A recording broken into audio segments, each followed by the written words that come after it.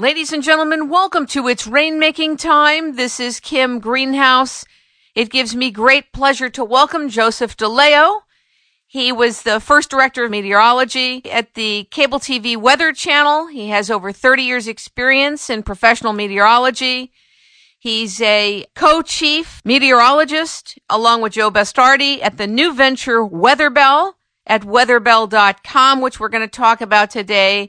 He is also known for his papers on climate change, questioning and looking at the details and facts related to climate change, questioning global warming. He is a man who's into the details. He also owns and runs a very well-known blog called icecap.us. A couple of years ago, we had him on our first show related to climate, and that is where I became interested in a new perspective on climate, and it was Joe Daleo's help, along with Dr. Tim Ball and another gentleman named Robert Felix, who helped me understand the facts about climate change. And he is here today because I'm very interested in talking about how weather affects industry and agriculture and some of the other concerns that we need to be talking about with regard to weather. Ladies and gentlemen, welcome Joe Daleo to It's Rainmaking Time. Good morning. Good morning, Kim. Thank you. Let's first talk about your new venture, Weatherbell, at weatherbell.com and what you're doing there. Well, it's been a dream of Joe Bastardi and myself for many years that someday, if the cards played out right, that we'd get to work together. We went down parallel paths in our careers, and both of us have had over 30 years' experience in the field. And we think alike. We come up at the weather and climate from the data as opposed to theory and models. And we try to learn from the data, learn from experience, very much data-driven, empirical kind of approaches. And many times over the years, or even before we knew each other, always be very surprised. And I was part of a hedge fund, a partner in a hedge fund with another meteorologist, and we discuss a pattern and reasons why we think that pattern was going to change and what effect it would have on energy or agriculture. And then we'd read Joe's blog, and he'd be talking about the same thing. And we said, is he listening in on our phone conversation here? How did he know that? But we tend to think a lot. We think a lot on climate as well. We see, because we look at data, that the data that suggests the changes that we've experienced are real, natural, and cyclical, and predictable. And we intend to use that in our business. So talk about what Weatherbell does. Well, we provide information to four major constituents, one being just the weather hobbyists, the people that just like to talk about the weather and read other people's opinions. And they've been following Joe Bastardi when he was with AccuWeather, and myself when I was Dr. Dewpoint on Intellicast. And we both produced blogs, weather blogs, and they were big fans of those blogs, and they learned a lot about weather and climate from it. So they are among our first clients on Weatherbell, and they come to our site, and Joe and I post at least one new blog every day talking about some aspect of the weather. One new blog or one new write-up? One new write-up. Okay. And it may have to do with the change in the weather pattern. It has to do with what we expect for the hurricane season. In some cases, the drought in Texas, the problems they're having, and similar problems they're having in France. My first blog post on Weatherbell was on May 11th, and I said, boy, we're in for a spring with lots of flooding and tornadoes. And one of Joe's early blogs did similar things. And of course, that has certainly proven true. In April, we set a record for any given month in history for the number of tornadoes, and two major outbreaks, and one in May. Wasn't quite as active as April, but it was deadly as well, like April.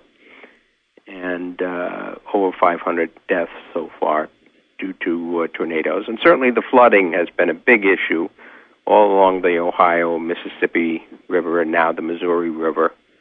And the flooding in the lower Mississippi Valley has been worse than any time since 1927, a very significant flood year. Is it a lot of work, or are you using a computer program to be able to deduce what the weather's going to be in different areas? Are there only certain areas that you focus on? How does it work? Well, we look at global patterns, and the factors that we look at have global implications, whether they be El Nino or La Nina, the decadal oscillations in the Pacific and the Atlantic, the Pacific decadal oscillation, the Atlantic multi-decadal oscillation. These all have global effects, or at least hemispheric effects. And by knowing the states of those variables and the others that we look at, like the solar activity, the wind that blows at 10 to 12 miles over the tropical Pacific that oscillates back and forth from west to east every 13 months or so affects the way in which the oceans and the sun affect the patterns. We look at other factors, the lunar phase,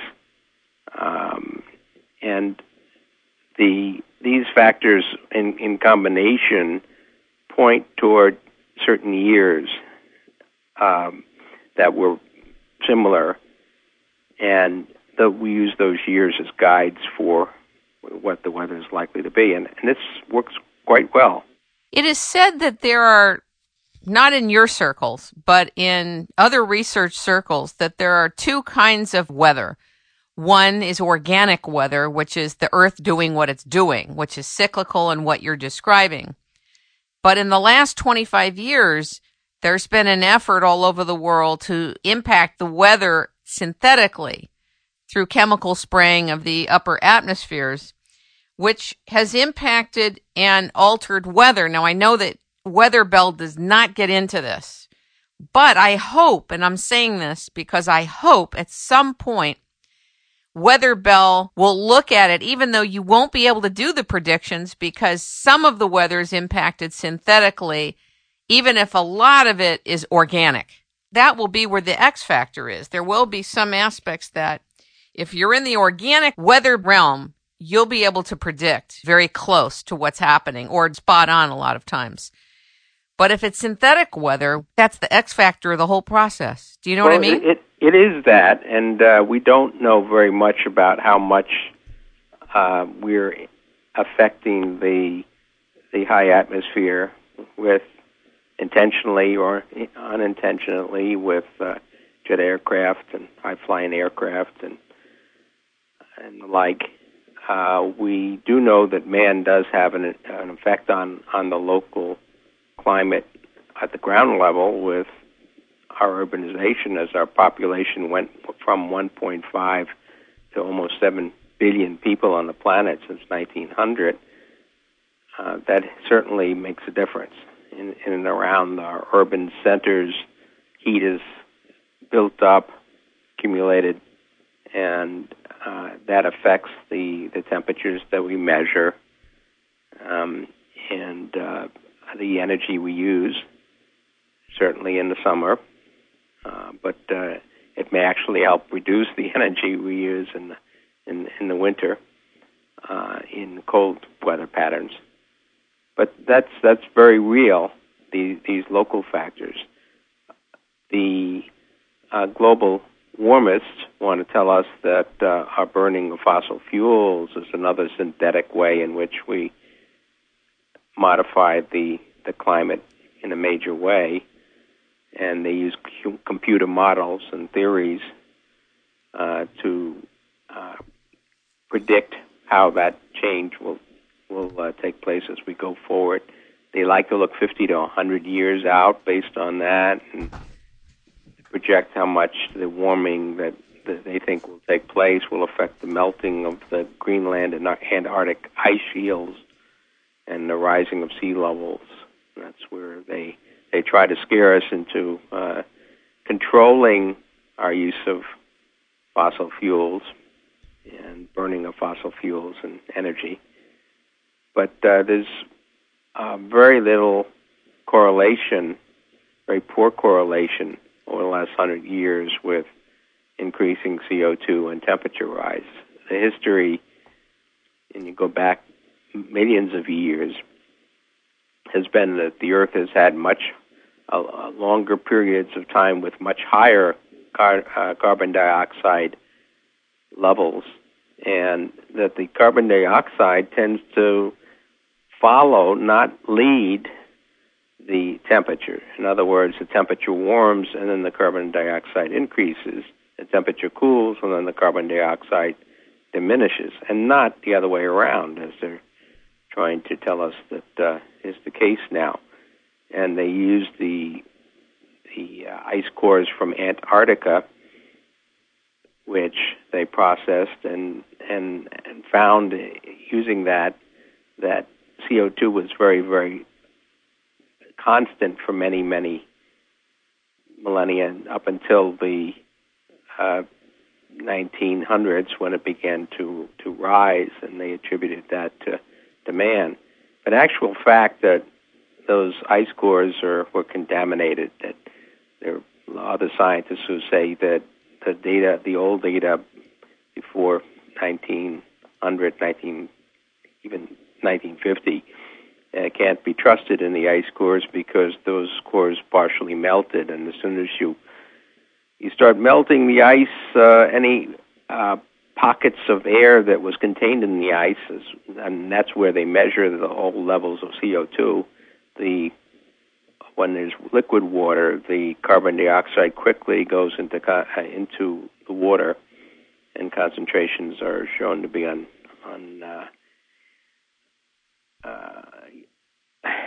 inaccurately low as a result of that, so that you can't trust the old data from the ice cores. But it was convenient because it showed that the Earth was a constant, in a constant state up until man started burning fossil fuels. So it told their story very nicely.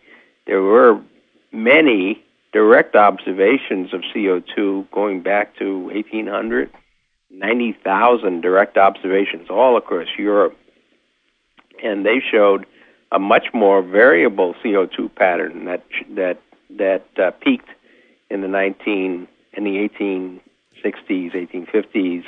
It dropped off again, peaked again in 1940s, dropped off, and then rose again as we warmed in the later part of the 20th century.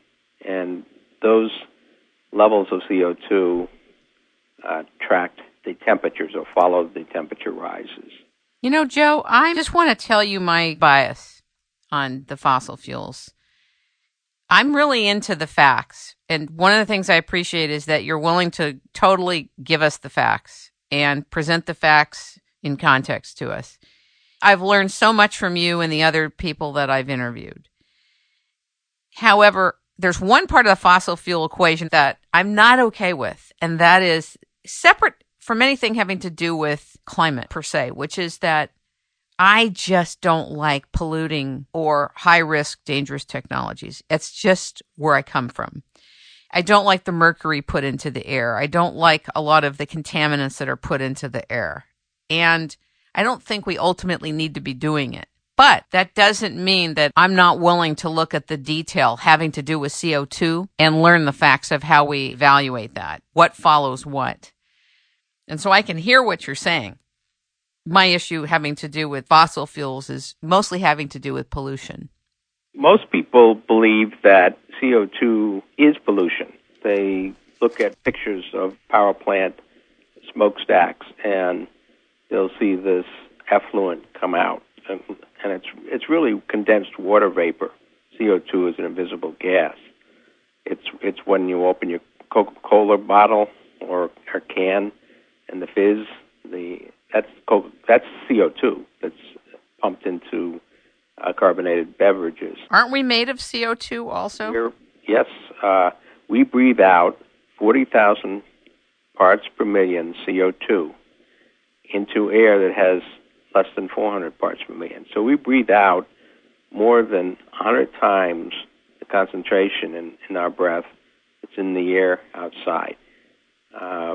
The body is made up of many different elements, but 18% of our human body is carbon.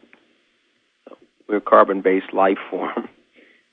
The notion that CO2 increasing at this level and higher is a danger to our health is nonsense, because as I said, we breathe out far more than that we find in the atmosphere. It's not harmful in the classroom where your children are learning every day. Levels of 1,500 to 2,000 parts per million are not uncommon. That's 5 to 8 times what we find in the air outside in the playground. And that's true in most meeting areas, auditoriums, and workplaces. In cities, it's at least double what the ambient levels are, the atmospheric levels are in the rural areas. And also it's food for plant life. Sure. So why do you think that the EPA registered it as a toxin? Be able to control CO2 gives it a control over our use of fossil fuels and pushes the green agenda, which is to push us toward no carbon wind and solar and hydro, although that is not in favor in most green groups, tied technologies. They want to take coal and fossil fuel power plants out of the equation. They're certainly opposed to nuclear, worried about the dangers there. Do you think that's justified on the nuclear part? Well, I think that the Japanese Fukushima major problem has scared the world. It certainly scared Germany, who had stopped their big plans for nuclear just because of that. But Japan is right on the ring of fire, the tectonic ring around the Pacific, that's where the tectonic plates come together and push against each other, and earthquakes and volcanoes are most common. So it's not a good idea to place a nuclear power plant on a fault zone or on an area that's subject to major earthquakes, because that can cause some issues. Now, I'm glad you're saying that. I'm really glad you're saying that, because sometimes when there are people that are for the use of nuclear power, I haven't heard them say something like that. So I appreciate that you're saying that, because I thought that their nuclear power plants were not mindfully placed or secured. Right. I wouldn't put it on the San Andreas Fault in California either. Right. That wouldn't be advisable, but in other places and parts of the country that are stable, they're very safe as constructed today, and no emissions whatsoever, very efficient. And in the modern nuclear technology, there's not a lot of waste to dispose of. But carbon, the natural gas is another very clean burning fossil fuel, in this case fossil fuel, that can be used, and we have found huge supplies of it in the shale that exists in the ground, and ways to get at it that natural gas. And but we're going to need it. The wind and solar can be supplements, but wherever they've been tried in Europe, they have shown to not deliver power when needed most. In the winter, when it was very cold, less than 0.4% of the electric power in Great Britain was met with their wind, and they are building coal and other fossil fuel plants to provide the energy. The cost of energy also goes way up when you have to subsidize these inefficient energy sources, the so-called green sources like wind and solar. I have to tell you, I consider myself a green. Yep. My last name's Greenhouse, and I too fell in love with solar and wind. I fell in love, I think, with the idea of it and the hope of it, right? But when you look at the instability of the sun, when you look at the sun's activities, we can't really count on solar full-time, and we can't count on wind full-time. And I think you're right. We have to have something more integral as the mainstay. The wind and solar are supplements, as I said, and I've always been a fan of solar myself, but I always thought of it nice to have panels on the roof to help with building, heating the water that we use to shower and wash dishes and clothes with, and reducing as a result our energy bills. Wind is very inefficient. It doesn't blow all the time, and very often when it's the coldest or the warmest, it doesn't blow at all, and you have to maintain some other source of energy so that there aren't brownouts and blackouts and those situations. And they found that in Europe. They haven't been able to close a single fossil fuel plant in Spain, Denmark, Germany, UK, when they put up their wind farms and their solar farms, because the sun at most shines half a day and the wind is on and off. And when the wind dies down, they have to have another energy source. So they keep these coal-fired plants in a ready backup mode that, by the way, is much less efficient than when they're pumping, at full throttle. And so the amount of CO2 in the atmosphere actually has gone up in those countries, 30 to 50%. Is that really correct? Yes. For sure? Verifiable? Yes. Those are studies were done in Denmark and Germany. The CO2 levels rose with the alternatives. Jobs were lost because for every green job that they created for building the wind and turbines and solar arrays, they lost 2.2 jobs in Spain, 3.4 jobs in Italy, and I think it's over 4 in the UK. And why is that? And it's similar numbers in Germany. Why is that? Because when the cost of energies go way up, industry says, I can't make a profit here. I'm going to move my plant to China or India, where they don't have those restrictions. And so a lot of heavy industry, the steel making and manufacturing, left these countries and relocated to places where they didn't have restrictions. They were able to make greater profits, but that meant a lot of people in these countries lost their jobs. And that's they've learned from that, and they're running away from wind and solar.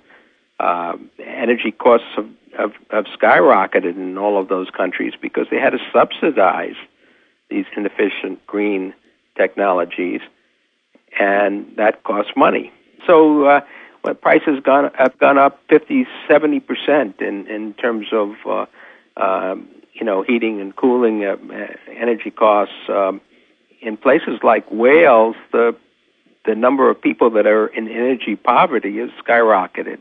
26% the people in Wales are in energy poverty. It means that they can't afford to pay their energy bills, or they have to make a decision as to whether to heat or eat. And the many stories about the old pensioners in the UK, when these cold winters came the last 3 or 4 years, have been forced in their homes with their thermostats at 50 degrees to spend all day and night with their winter coats on,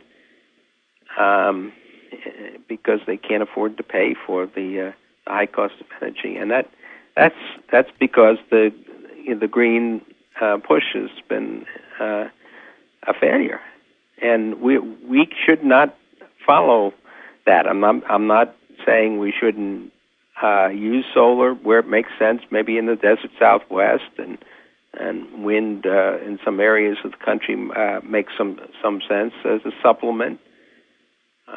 But we should take advantage of the clean natural gas and oil that is in the ground, and even coal. We do have the technology for clean conversion of coal to gas, natural gas, and or oil. I heard, and again, I'm not an expert and I don't know. I want to qualify that. I heard that the whole use of the term clean coal is a farce. Is it a farce in your view or not? I don't think it's a farce. I believe that there is, the technology is proven. There are clean coal plants in Montana, I believe, and also North Dakota. They convert it to they can convert it to natural gas and burn it. Most of the coal-fired plants have scrubbers and other clean devices that clean the air, much as our cars. I remember it wasn't that many decades ago where you used to you drive your car and you get behind a bus or even a school bus or a truck. Terrible fumes. Oh, terrible fumes, and you'd be choking and you couldn't wait to pass them. And you had all of these old clunkers on the road, burning oil and other, and spewing out their pollutants into the air. And we've controlled a lot of that, catalytic converters and other clean burning, engines that, and most states require inspections, so that if you don't meet standards, the car either has to be fixed or junked, and that's really helped. So our air is actually a lot cleaner than it was in a few decades ago in terms of these other pollutants, which I agree with you. I'm not for pollution, real pollution. I have asthma, so I don't do well in dirty air. But we don't have the problems we had before. And particulates, too, were another, when you can see it, it's a particulate matter. So I remember going to India 27 years ago, and I kid you not, the dirt and soot in the air was so bad, I was so violently sick with an infection within days of breathing in the air in Bombay. I couldn't believe it. I was so ill, and that was then.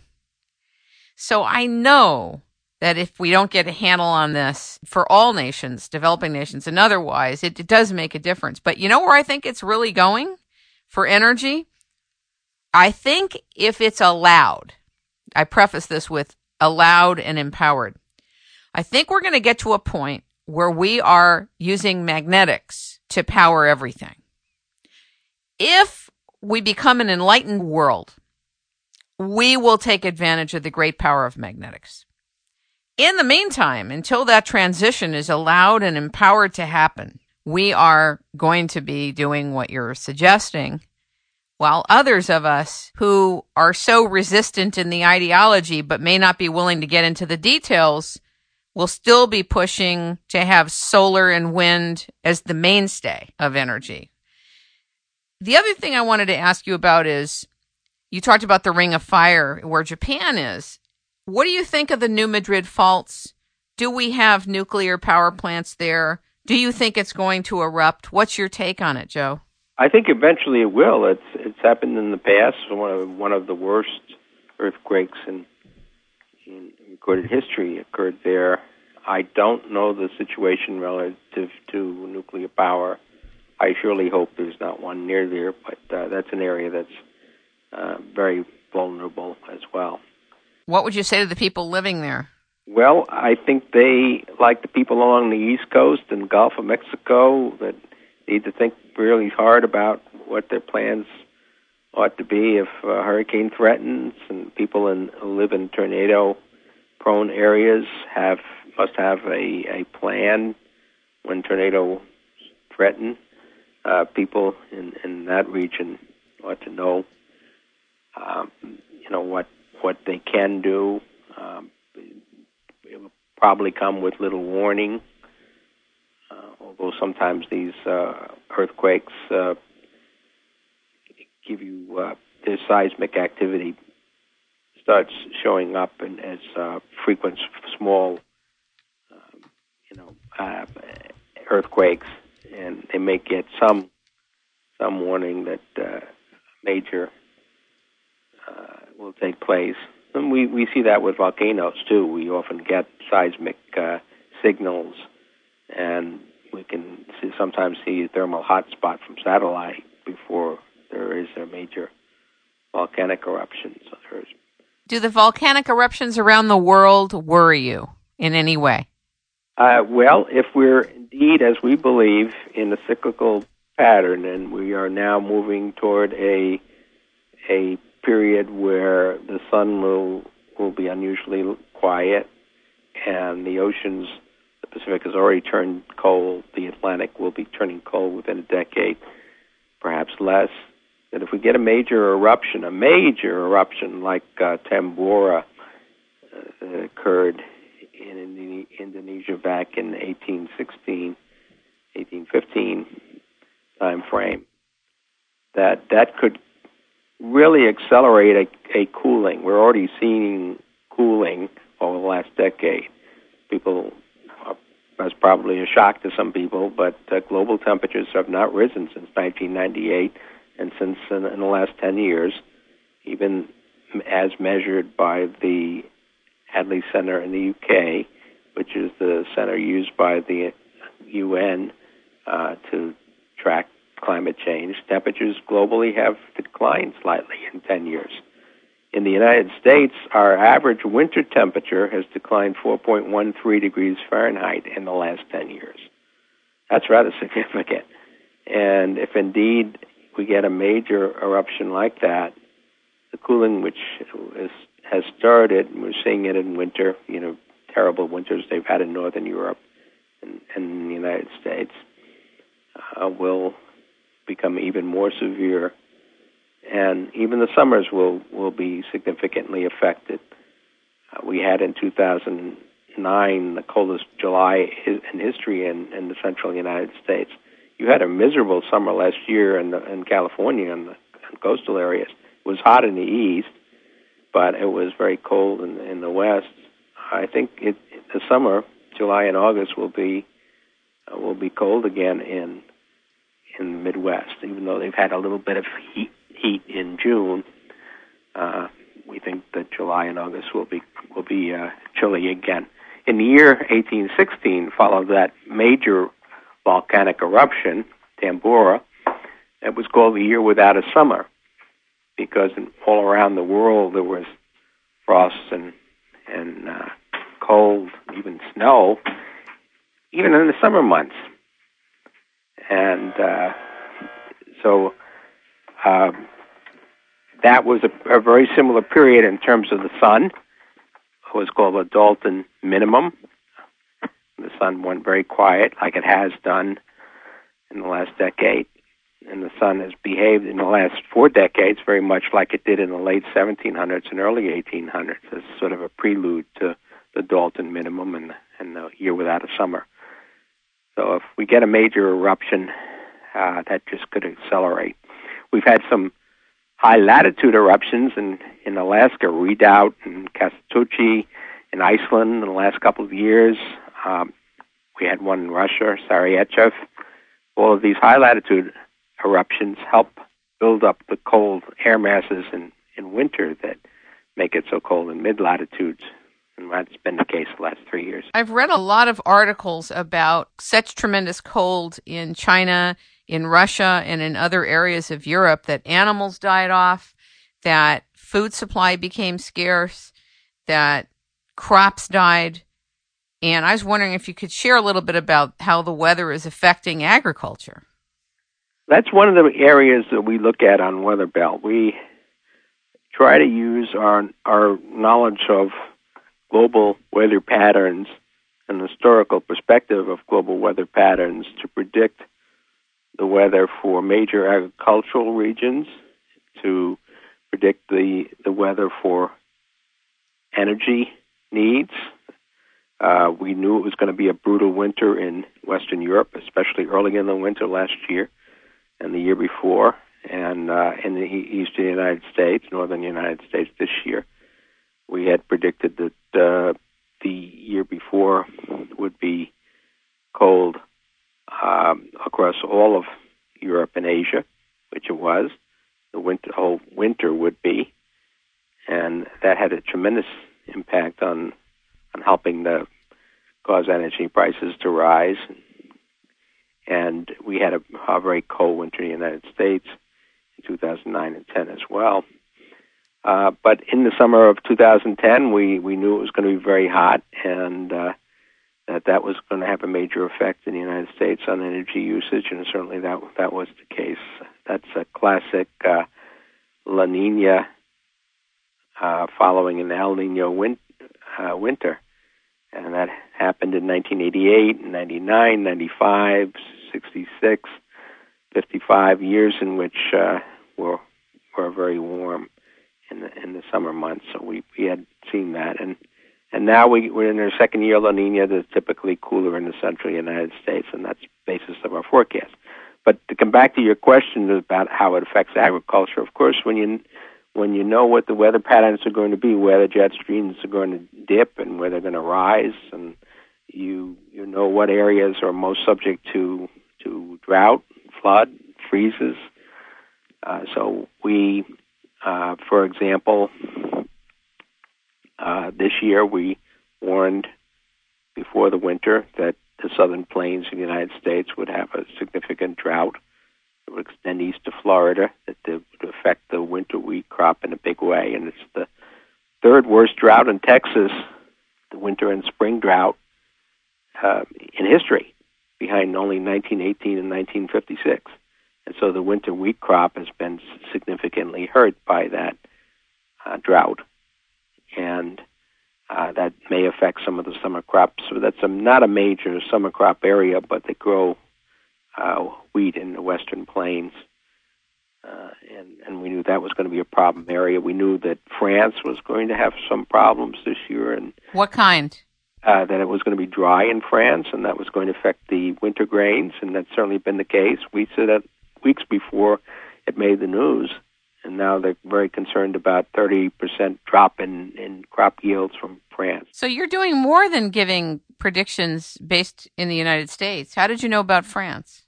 Well, the same patterns that are analogs, are correlations to the past, that work in the United States, they work globally. So when we know it's what's going to happen in the United States, we can, in those same years, use that information to say, well, look at that. It was very dry in France. It was normally wet in India, so they got to have a good monsoon there. That's one of the big growing areas. That the drought in China is going to end with decent rainfall in the summer. That's good. That's the kind of thing that we've been able to predict. In the last few years, there's been research that said high latitude volcanoes cause a very erratic monsoon in India. And so when we had eruptions in 2008 and 9, we said, well, India, you may get your monsoon on schedule, but then it may take a break and there could be some issues. And that's exactly what happened. And we gave our clients and those people that are involved in trading agricultural commodities are very interested in getting a heads up on major problem areas like that. We also look in the southern hemisphere with a fair amount of success. We saw the Australian drought, which is an Argentina drought that was associated with low solar in 2008 and 9, and that affected the crops there. The same time you have a drought there, you usually get very, very wet in central Brazil, in the Sao Paulo area, where they grow sugarcane, oranges. It's the number one producer of orange juice and coffee. He said that could affect all of those, but especially sugarcane. And sugarcane was severely affected a couple of years ago, and sugar ran to 27-year highs. It even went higher this year for problems in other areas. India was also affected, as I said, by the monsoon. That's the number 2 sugar country is producing country is India. Number 1 is Brazil. So knowing that and knowing what was going to happen, we can give people who trade in the market a heads up on sugar being a good investment. We told people that the wheat was going to run to very high levels, and indeed it did. But we also have been warning for the last few years about corn, partly because of the heavy use of corn and ethanol, which we think is a mistake. But I do too. But also because of the late planting that we saw in 2008, 2009, and again this year. They had up until a week ago only 19% of the corn planted in Ohio, and we're way behind the normal for planting. And the later you get the plant in the ground, the less the yield is likely to be, and the more vulnerable you are at the other end of the growing season to an early frost. So that doesn't mean that you can't have a decent crop if the weather cooperates, and we don't get an early frost, but the chances are diminished. And today the USDA came out with their report, and they cut back on their forecasts of production, of ending stocks at the lowest level in many years, and it was 2006 and 2007 at least, and some believe at least that in the market that it could be more like 17 years since it's been this bad. I noticed that you do take what's going on with the sun seriously. Unlike many of the people who look and evaluate climate and weather, I appreciate that you actually are taking the sun into the equation for weather and climate. And I think it's a big deal. Do you, like Jim Wett, do you take in or do you plan to take in any information about any other planetary bodies and their effect on weather and climate maybe in the future? Jim Witt was, what he had to say was sort of astrology up until last year or two. A lot of people say, the planets, come on, give me a break. But they're finding more and more that the sun's activity relates a lot to the larger planets and their position in space relative to the center of mass of the solar system. And it causes increased gravitational forces that causes changes in the magnetic field on the sun, and that's where the sunspots, live. So they believe that the Jupiter and Saturn, the big planets, play the most significant role in that. Jim also thinks the other planets, even Mercury, and can have a significant effect on the weather at shorter term. They haven't looked at that, but they're starting to make the connection and use those factors to predict a number of major solar observatories, and solar scientists have used those factors to predict that this last cycle was going to be a dud, that the solar minimum was going to be very long. And indeed it was. We've had over 820 sun-spotless days, this solar minimum. That's more than double the average, and 3 or 4 times the number of the last 4 or 5 cycles, the last 50 years. So this was a very significant, quiet, long solar minimum And they're using the planets to predict that indeed for the next couple of decades we should see a quiet sun. So Jim has been ahead of his time, and he uses it to predict daily weather. They haven't gone that far, but at least they're starting to recognize that the planets may play a role in the sun. The sun is playing a role in the climate. It's interesting. That's really a whole systems perspective. What do you think about Yellowstone and that supervolcano, which is obviously changing, and it's one of the supervolcanoes in the world? Do you have a concern about it? Oh, yes. Talk to us about what your take is on this. Well, eventually, the last eruption was huge, and it dwarfed any of the eruptions I mentioned. History of man, it would have a major catastrophic effect on climate, and long-lasting too. Most of these volcanoes are short-lived, have an effect that usually fades out after 2 or 3, 4 years. Pinatubo in 91 and El Chocón in 82. Mount St. Helens 81. That time frame, they lasted about 3 or 4 years of a cooling of the Earth. But a major eruption like that could have much more substantial effect. Wouldn't it put us into an ice age?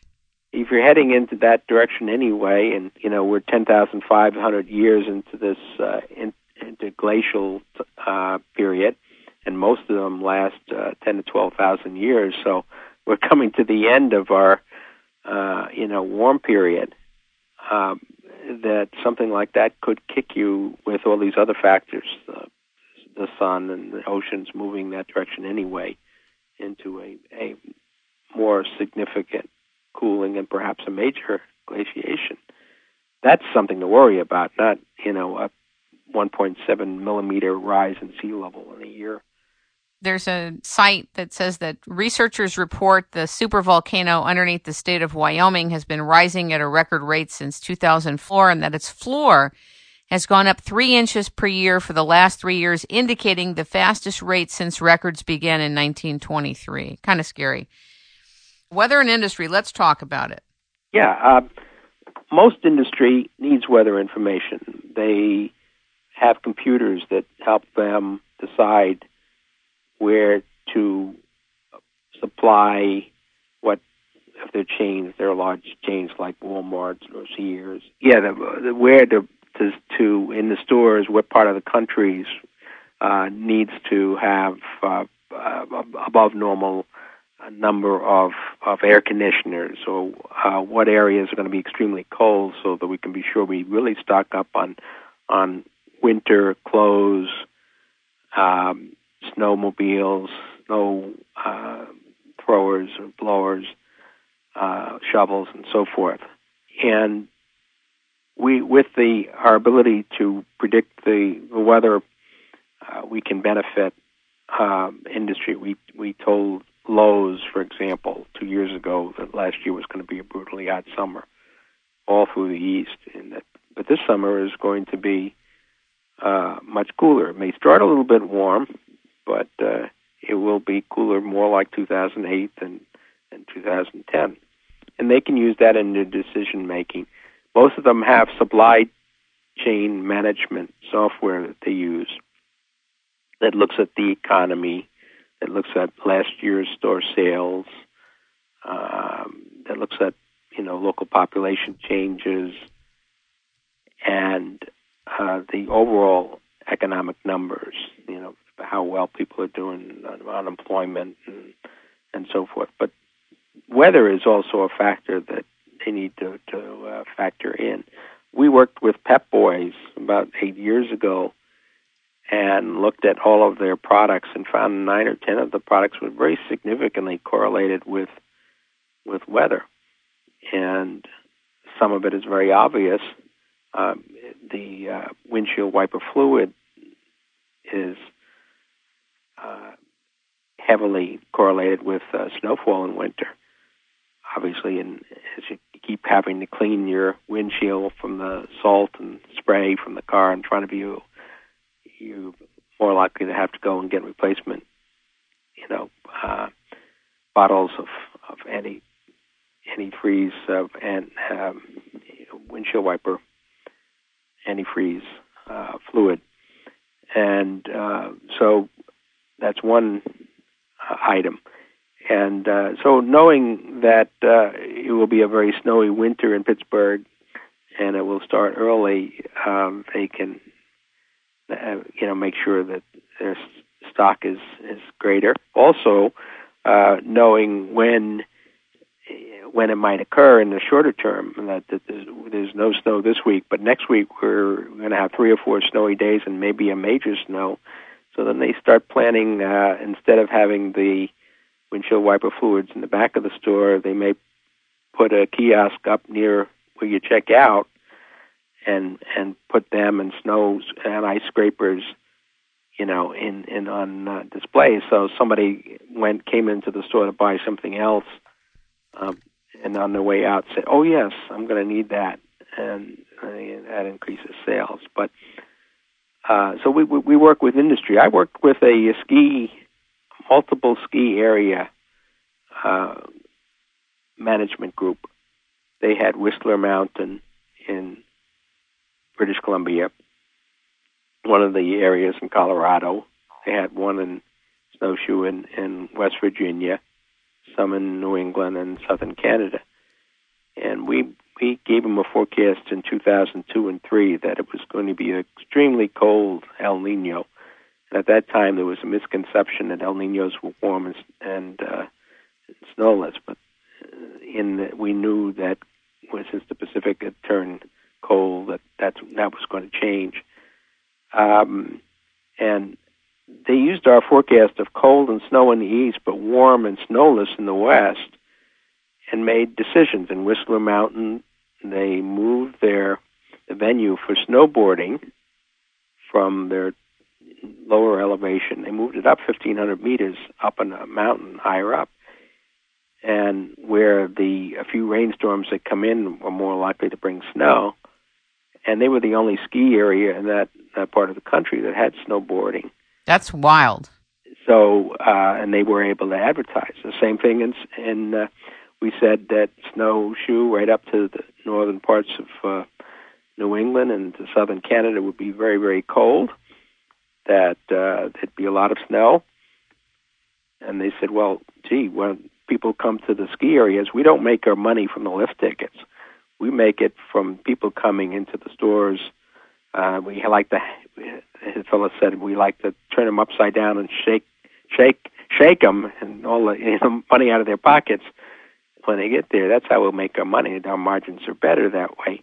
And so they stocked up on gloves and mittens and warm hats and even extra, parkers.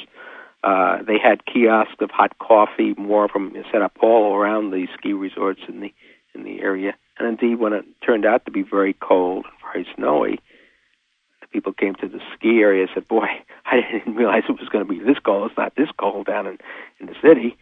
And they buy an extra scarf or a sweater or gloves, warmer gloves, or and then certainly more of them are drinking hot coffee or hot cocoa, and they did very well. He said, you probably made $1 million for us with that forecast last year. That's profound. Now, for $16.99 per month, we can be part of the subscription at weatherbell.com? Right. And you'll get our daily blogs. We'll spend some time talking about unusual weather that's going on and some look ahead to what's upcoming. Industry, commercial, agricultural, weather traders, energy and ag, they probably will want the more advanced commercial where we get into the nuts and bolts and the. How much is that? That it varies, and they'll have to go and talk to our salesperson. But there are different levels of service. It's tiered there, depending on whether they just want the weekly and a monthly. They want the daily. They want to be able to consult with Joe or myself and ask questions.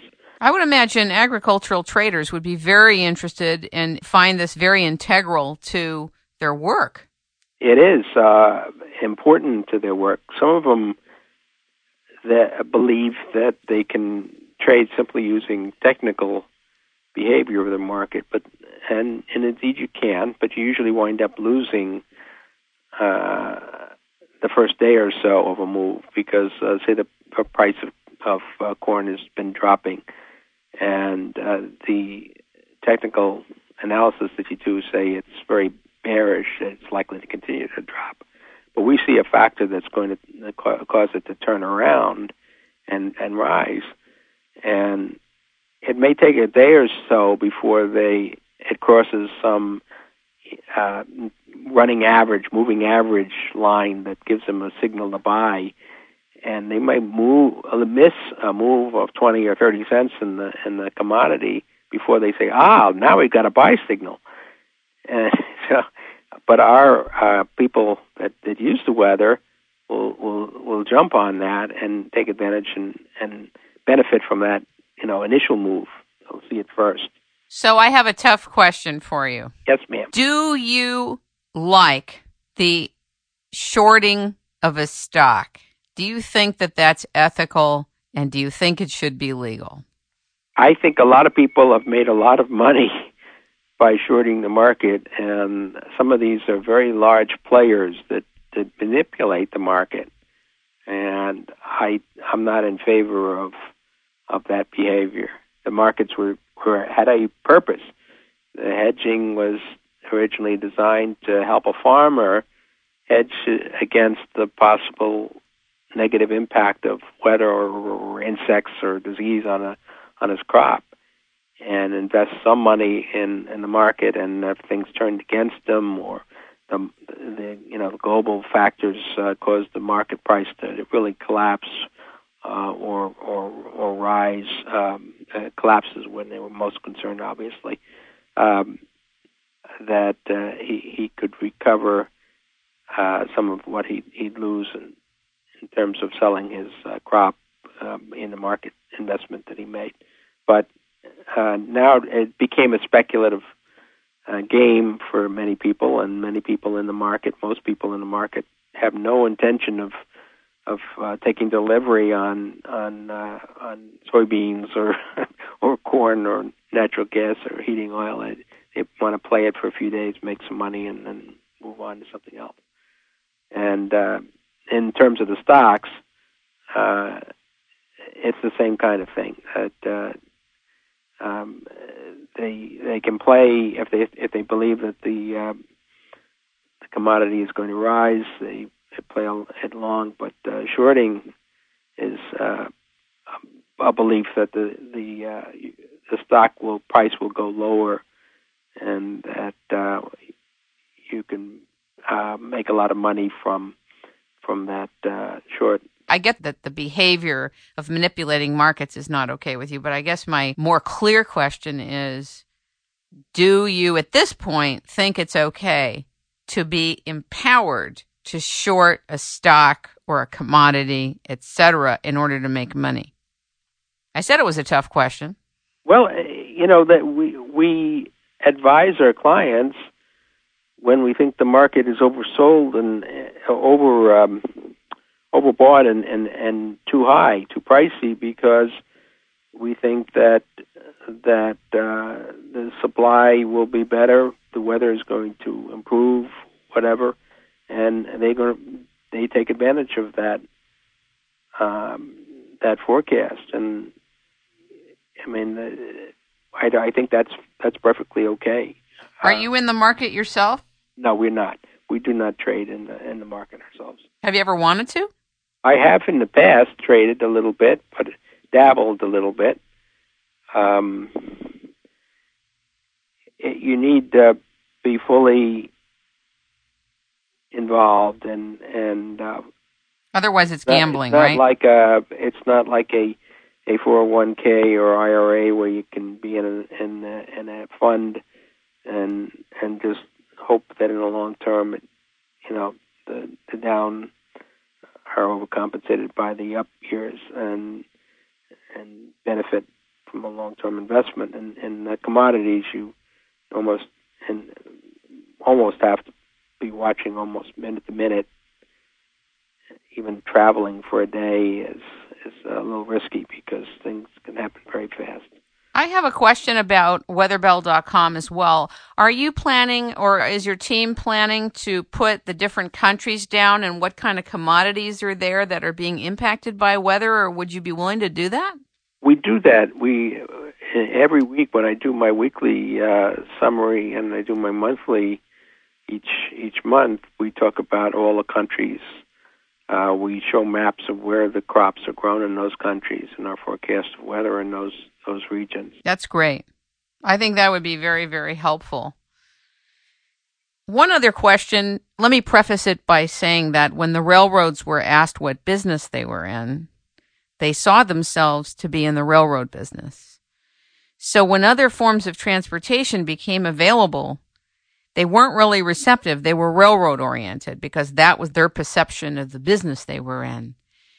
So they didn't see themselves in the transportation business. So my question to you is, what business are you in? We're in the information business and high-value information. We provide what is missing in many of their decision-making in all of our markets, is that the insight into what's going to happen going forward in times. They need to make the right decisions about how much to stock of a good, how to prepare for services in the case of ag and energy trading, to understand where the future issues are going to be